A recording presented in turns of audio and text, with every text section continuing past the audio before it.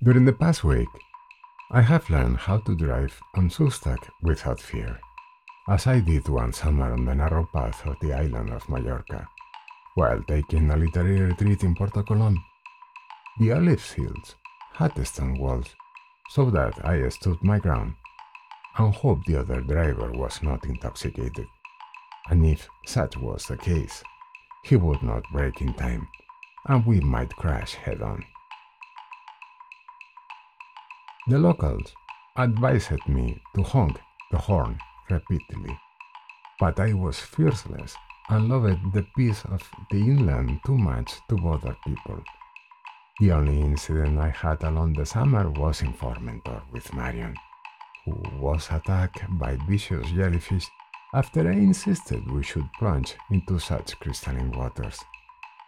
And I had to drive fast to the south of the island before she hated me forever and ever. The night was falling at the end of the run, and the car lights did the rest. So there was no need to honk the horn. We arrived safe and sound at Porto Colom, but Marion still hates me and doesn't say hello anymore. What can you do? But I digress. What I learned is to add my email list on Substack, to reissue my most personal podcast, and to stand my ground against offensiphobia. According to Corlett, the belief that offensive speech ought to be censored in higher educational academic freedom because some expressions are perceived as being racist, sexist, etc., that it actually extends like a wildfire to media, entertainment, and literary works. Some of you may be familiar with my podcast American Fiction. From this very February, a college professor is forced by his dean to take a sabbatical, because a snowball of the late Generation Z, also known as Zoomers, from a privileged class, was deeply offended by the use of the N-word written on the blackboard, while discussing a short story written by Flannery O'Connor. You see, I know a lot of people because when I was younger, I used to spend time handwriting with elaborate strokes, long and passionate letters with my fountain pen, perhaps to indulge my curiosity and expand my point of view. The people I know have a wide range of opinions, beliefs, and tastes. However, after the COVID pandemic, people became more polarized and less tolerant of each other compared to before. Is the mental immune system compromised after the long lockdown? Some people I really have loved and admire now are the shells of what they were once, when we used to have fun together and show complicity. For years now, we have been surrounded by cancel culture, which has become a fever that doesn't seem to break. Maybe we are like those crazy Europeans who were killing each other in the infamous wars of religions of the 16th century. Time is a flat circle. When the enslaved Israelites wanted to leave Egypt, they had a leader called Moses, ready to summon the wrath of Yahweh with 10 plagues, each worse than the last, to break the resolve of the godlike Pharaoh.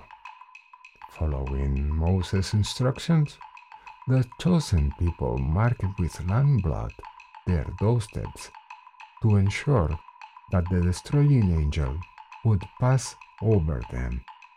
On that legendary first spring night of the full moon, the chosen people were not concerned at all with the blood-curdling screams of the everyday Egyptians and their stubborn ruler when their firstborns died.